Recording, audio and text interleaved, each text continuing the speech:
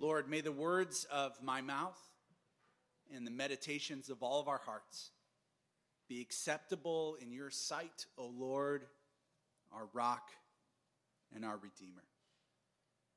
Amen.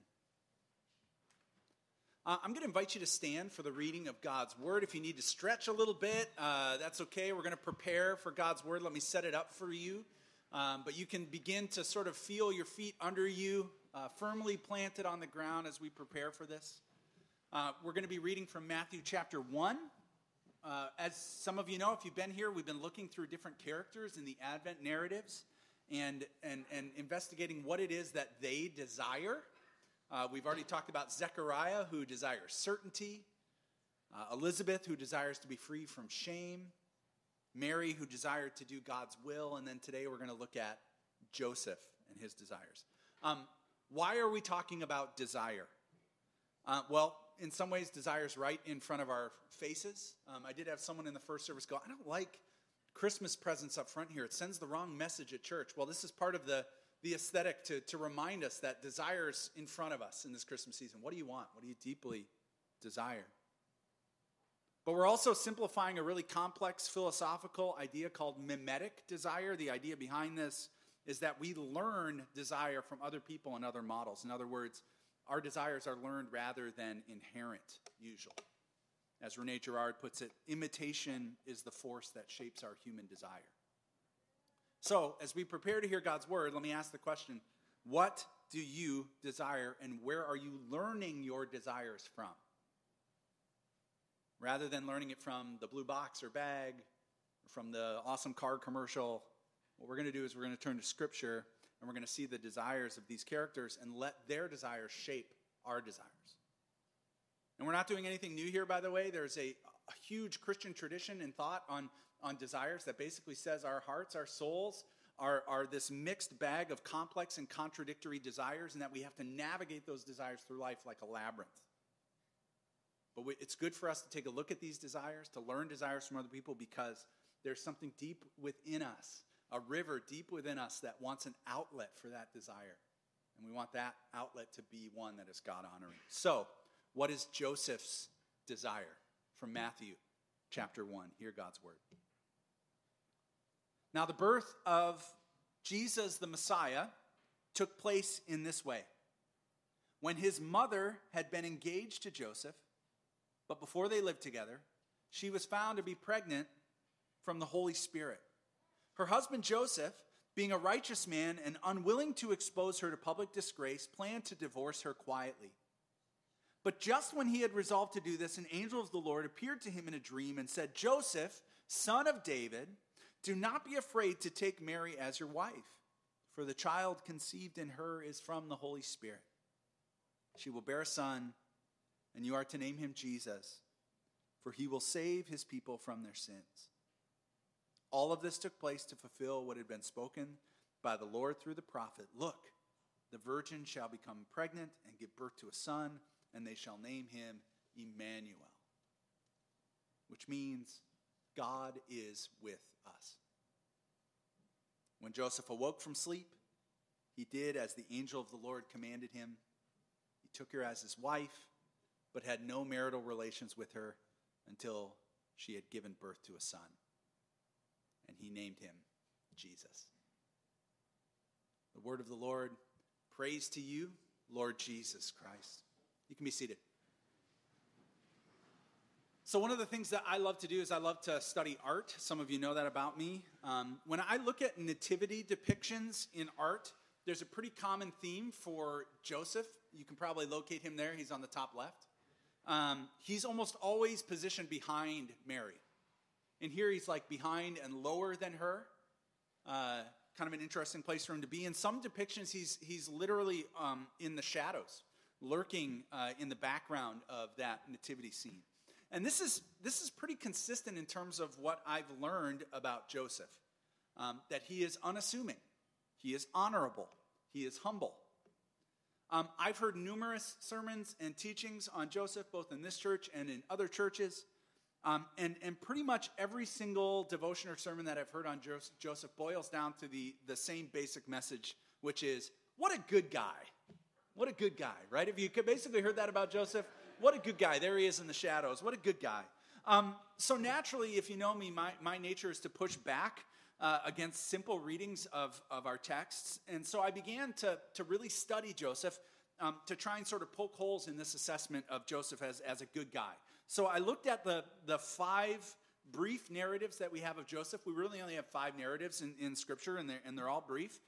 The one I just read, the circumcision of Jesus, the flight to Egypt, the return from Egypt to Nazareth, and then Jesus as a 12-year-old boy teaching in the temple. That's what we have basically of Joseph in Scripture. 5 narratives. He's never quoted. We never hear the voice of Joseph in Scripture. That's what we have to go off of. I did some intense study, and let me tell you, every sermon's right. What a good guy. What a good guy Joseph is. No big surprises here. What a sterling example of faithfulness and obedience and goodness. What a good guy.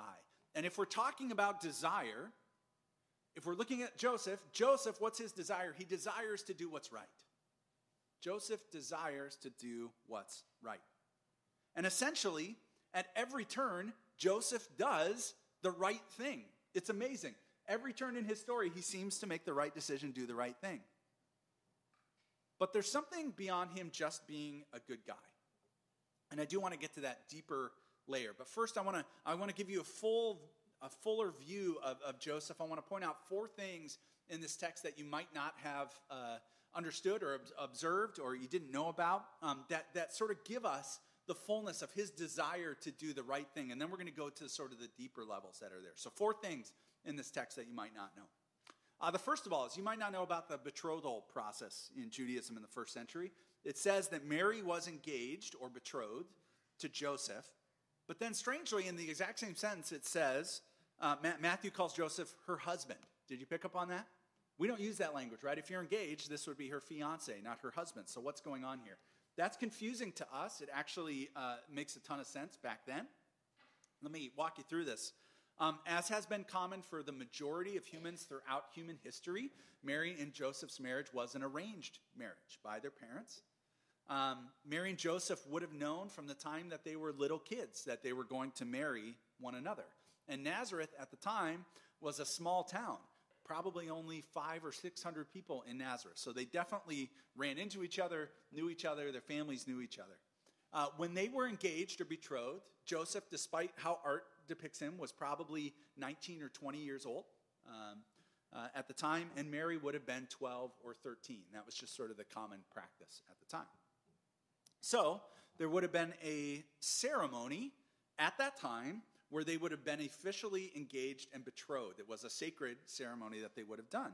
And by rights of that betrothal, they would have actually been considered husband and wife, but not living together, not sleeping together, not in marriage together until that's consummated at the wedding, which would happen 18 to 24 months after the betrothal. What would be happening during that 1.5 years, 2 years of waiting? Well, the reason that that's there is because Mary and her family have to get ready for the wedding. It takes a long time to get ready for a festival like that lasts for at least a week, maybe longer. She and her family would have prepared every single element of that wedding, from the clothes that the guests would have worn, which were specific sort of wedding garb. They would have grown their own food or found a way to trade to get food so they could feed the people. They would have built tents for people who were coming out of town. It was a big ordeal, and it took a couple years to get there. Joseph, what was he doing during that 1.5 years, 2 years? Well, he was developing his skills so that he could provide for his wife and new family. It says, Scripture tells us that Joseph was a carpenter. I hate to break it to you, he wasn't really a carpenter in the true sense that we think about a carpenter. Here's why. Jesus wasn't either. It's because trees are really scarce in that area, but you know what there's a ton of in Galilee? There's rocks. So Joseph and Jesus were really more masons or stonesmen than they were carpenters. That would have been their medium that they would have built stuff with. So that's the first thing, understanding that betrothal process. Second, when Joseph learns that Mary is pregnant before the wedding, and he knows that he's not the father because they haven't been together, the text says that Joseph, being a righteous man and unwilling to expose her to public disgrace, planned to divorce Mary quietly. Joseph had two options under the Jewish law, and we know that he was following the Jewish law because it says that he was a righteous man. What that means when he says righteous man is that he's a law follower. He's a Jewish law follower. As a righteous man, he had two options. The first one was a public trial. That's the one that almost everybody would have gone through if someone committed adultery in the midst of that relationship. And basically what it was is you would bring public charges against the person who's done you wrong. And you would do a public trial on the streets for everybody to see.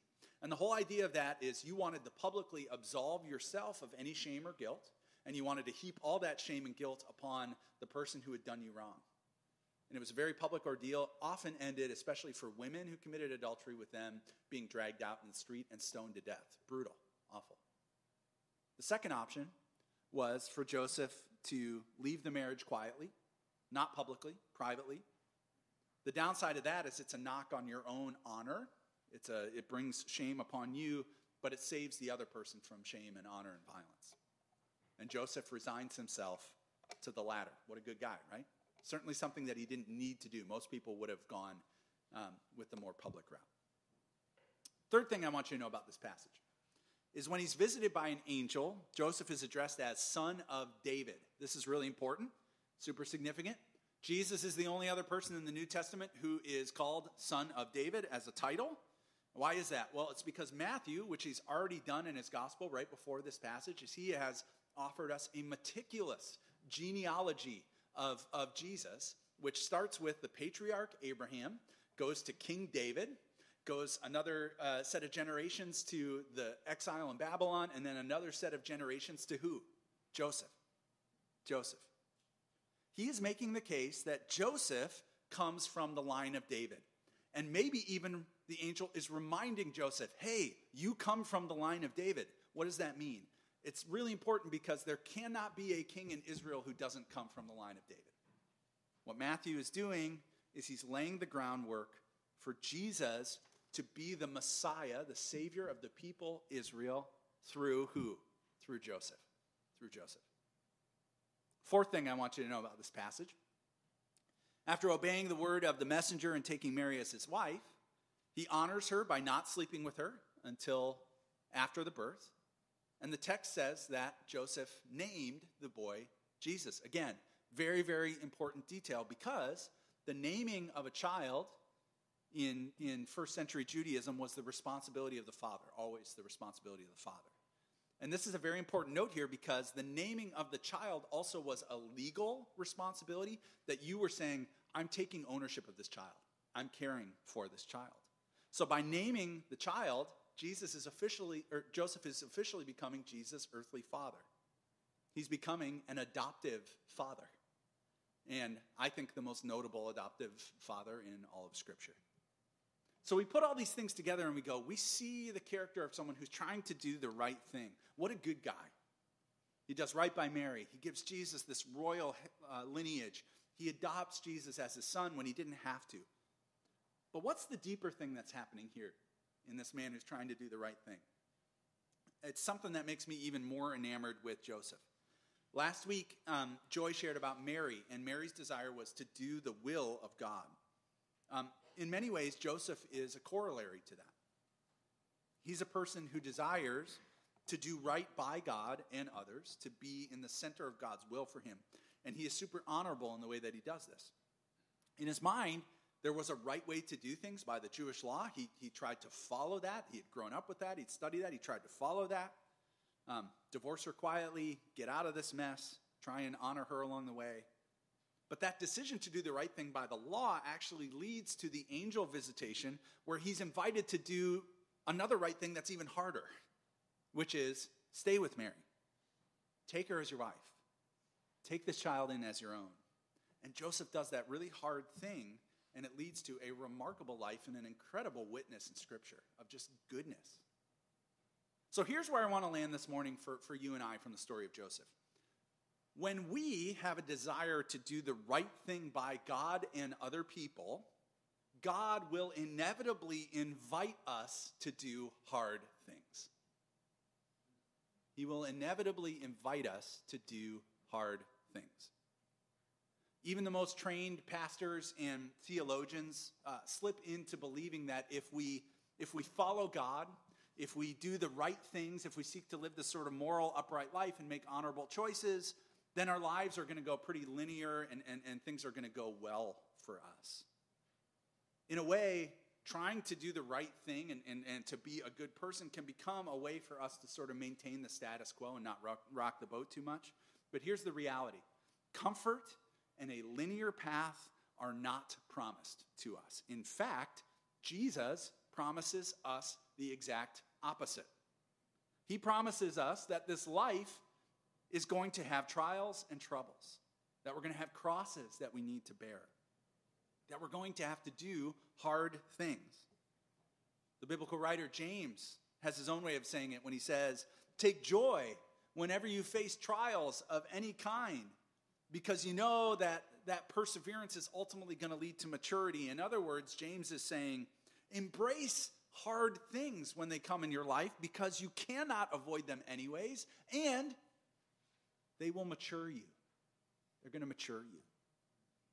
You see, maturity is not the result of reading all the right books or listening to lots of podcasts or mastering a repertoire of self-help techniques. Maturity is a result of what Eugene Peterson calls a long obedience in the same direction. It is a cumulative effect of a lifetime of prayer and surrender and obedience to God as we persevere through various trials, through hard things. It was not Joseph's understanding and following of the law that made him such a good guy, a remarkable man. It was his ability to do the hard things with obedience and conviction and foresight and maybe even joy. Friends, Joseph teaches us the value of doing hard things in our life and embracing that invitation that God has to do hard things. It's okay for us to admit that we are hardwired to try and do the right things, but we're also hardwired to not want to do the hard things. It's okay if you're like, I don't like doing hard things. None of us like doing that. If you do, I'm not sure what's wrong with you. Hard things are hard things for a reason. And I confess that I am certainly one of those people who is hardwired to not want to run into hard things. Every time I take one of those personality tests or strength tests, it tells me that I am by nature a peacemaker and a peacekeeper. I like peace. And hard things in life threaten that peace for me, my inner peace and the peace that I have between other people. And I'll be frank, I'm not just concerned about me, I'm concerned about every single one of us because we live in a time in human history where in comparison to pretty much any other generation that's walked this earth, we really don't have to do hard things all that often on a daily basis. We can avoid hard things in a way that people throughout human history have not been able to do. We can find ways around so many of the hard things in our lives. If it's a relational strife, we can just cancel or unfriend or disassociate with that person. If it's a job that offers us difficulty, we can just find another one. We have the mobility to do that. If our marriage gets hard, we can just choose to vacate emotionally or physically. If we feel discomfort, we can just say, I don't feel safe, I don't feel good about this, rather than push through the hard thing in front of us. But here's the reality. We avoid difficult things to our own detriment. So let me ask this question. What hard, difficult thing do you have in front of you right now? What hard thing are you facing?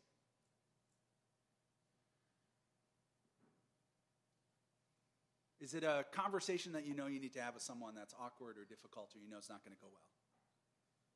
Is it a moral or ethical stand that you know you need to take that might cost you a relationship?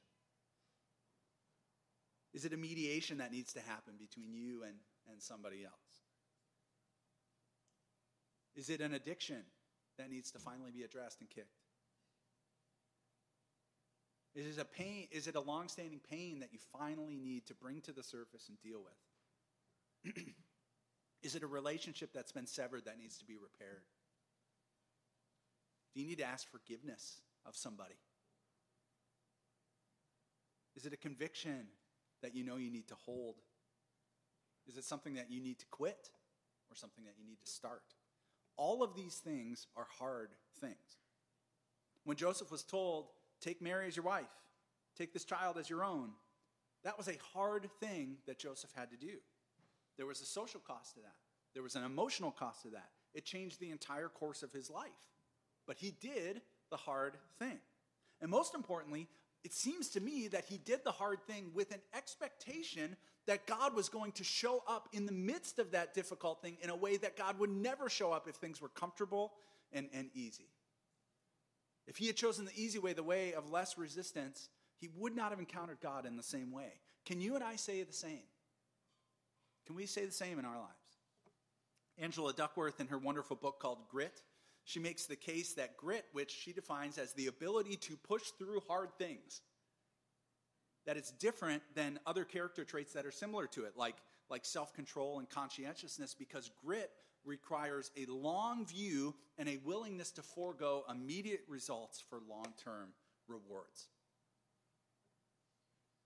She posits that grit is one of the key characteristics that we need to navigate our world today in all its complexity, especially for the younger generations that are here, and I'm so glad there are so many of you here today. Grit is a crucial ability that you need to hone and develop in your lives.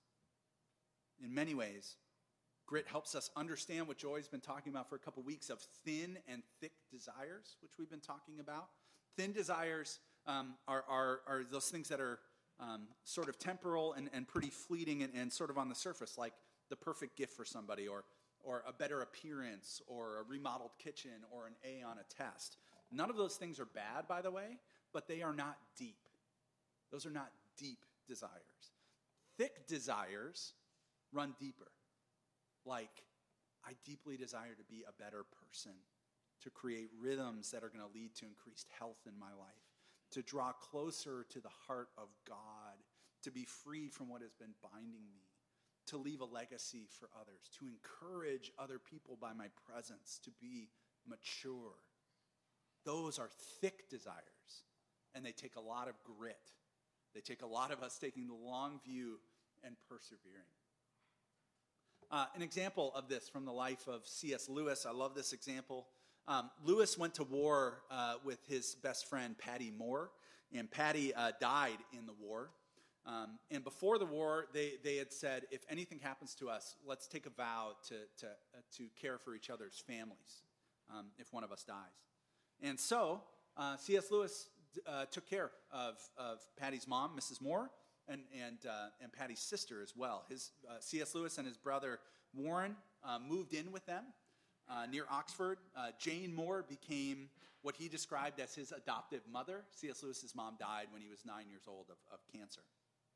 He loved Jane Moore dearly, even as she began to decline into what he called pathological illnesses, what we would probably call mental illness today, which eventually led to severe dementia.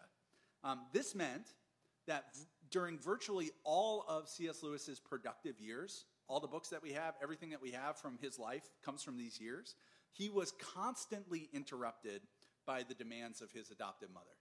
Constantly. There were things she just couldn't do, so he had to do all the shopping and all the cleaning and all the housework. Lewis's brother, Warren, who also lived in the household and was someone who did not like to be interrupted and was not receptive to that, he bemoaned the fact that C.S. Lewis was doing this in his diaries, and he suggested that C.S. Lewis could have been a much more prolific author if he had not been forced to spend countless hours on menial domestic tasks. But C.S. Lewis himself gives a different assessment of this. He was not resentful about the hard things that he had to do. He was grateful for them. And he suggested that it was precisely these domestic demands that kept him in touch with life in a way that other Oxford scholars, like his brother, who was an Oxford scholar of French literature, they just weren't connected in the same way he was. It was precisely because of his willingness to do those hard things on a daily basis that C.S. Lewis was able to have such empathic insights into the everyday human condition. And I love this because I think we need to look for the hand of God in the difficult things of life for us too. Through them, God guides us and tutors us and matures us. So if we are totally in control of our agendas and how our life's going to go, if we could simply plan and execute our lives according to our own dreams and no unwanted demands upon us, I am totally confident that each and every one of us would become really selfish people. C.S. Lewis once said, that he expected to spend most of eternity thanking God for all the prayers that he didn't answer. And I suspect that he would probably agree that we'll also spend a good part of eternity thanking God for all the hard things that we did, that he invited us into, that derailed our plans, but matured us and shaped us into the people that he wanted us to be. I will also note that C.S. Lewis, to Mrs. Moore's very dying day, after she went into a nursing home, he visited her every single day. When I look at the story of Joseph, I see over and over again a man who is willing to do the hard thing and does so because he expects to meet God in the midst of it and be formed by him. That's why he's willing to take Mary as his wife instead of quietly divorcing her, let alone publicly disgracing her by a divorce trial. That's why he's able to take this baby in his arms and name Jesus and assume this child as his own despite the weight of that responsibility. That's why he's willing to flee to Egypt. That's why he's willing to return to Nazareth on the guidance of an angel. Basically, everything we know about Joseph is that it is one hard thing after another in his life. And what was he? He was faithful with integrity and honor and humility. And like Lewis said, I think Joseph, because of his faithfulness in meeting God in the hard things, in things that often took years and years of uncertainty, I think he had a front row seat into what it means to live into the thick desires that we have in our lives. He learned perseverance and empathy and the deep truth that God shows up in the hard things in ways that he cannot show up when things are comfortable and linear and easy. Maybe it's not a problem that Joseph is always sort of lurking in the background of the nativity scenes that we have in art. I actually think that Joseph probably would have had no problem skipping the foreground of most things in his life. I think he would have readily shunned the spotlight, taken the longer view, embraced the thicker desires, knowing that his honor and his renown was with God, not in people, especially through the hard things of life. By the time Jesus begins his formal ministry, he's in his late 20s, and Joseph is absent from the stories. Mary and Jesus' siblings play a role, but no Joseph is mentioned, and that's led most scholars to believe that Joseph died sometime between when Jesus was 12 years old, teaching in the temple, and when his formal ministry began when he was 28 or 29 years old. Jesus is noted as a carpenter those years in Nazareth. Certainly learned that from his father Joseph. Actually, he was a stonemason or a stone worker. So it stands to reason that Joseph remained a formative presence in his life, both in the workshop and elsewhere. I'm thankful that Joseph didn't have to watch Jesus' journey to the cross in the way that Mary did and had to endure. But from what I understand of Joseph and his character, I'm confident that he was truly a great earthly father for Jesus. And I'd like to think that Jesus, in humanity, learned a great deal about grit from Joseph, about doing hard things in life. That even as they were working on that stone together, which is hard work, by the way, that he was learning grit, he was learning perseverance, he was learning to do hard things. Because it was through Joseph's willingness to do hard things, his grit, that Jesus was brought into the world. And it's through Jesus' willingness to do hard things that salvation came to the world. I think in some measure, Jesus learned the thick desires of finding God in the hard things from Joseph. And that, by the way, is one of the best examples of mimetic desire that we have. And I pray that we might do the same. So friends, from the youngest to the oldest here today, let me ask again, what is the hard thing that you are facing? What difficult thing have you perhaps been avoiding? Trying to get around? Can you change your thinking on that? Can you begin to see that difficult place as the very place where God wants you to be?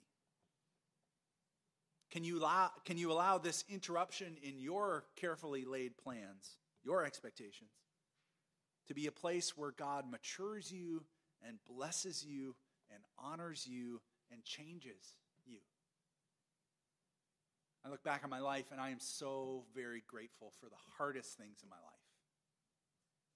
Because that's where I met God. That's where he formed me. That's where he blessed me. And I pray the same might be for you. That you might have the grit to deal with the hard things in life, to journey through them, not try and get around them, just like Joseph did.